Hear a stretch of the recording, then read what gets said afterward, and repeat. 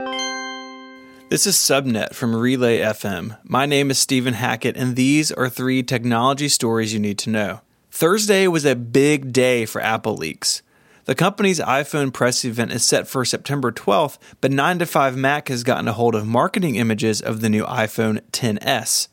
Coming in 2 sizes, both 5.8 inches and a new 6.5 inches, these OLED iPhones will continue to ship with a notch and Face ID, but will be offered in a new gold finish as an option this year. 9to5 is also reporting a big update is coming to the Apple Watch.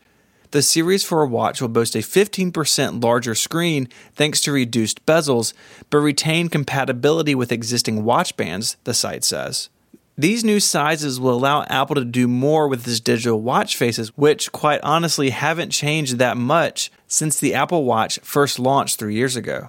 A new analog watch face shows a total of 8 complications around the outside of the time and within the face. It's a tad busy to my eyes, but I'm sure many people wish for better data density on their watches. Okay, time for a decidedly non-Apple story. With its new YogaBook C930, Lenovo is using a touch-sensitive e-ink display as a keyboard that comes complete with haptic feedback for typing. The machine runs Windows 10 atop 7th Gen Intel processors and supports pen input on the e-ink panel for drawing and marking up documents.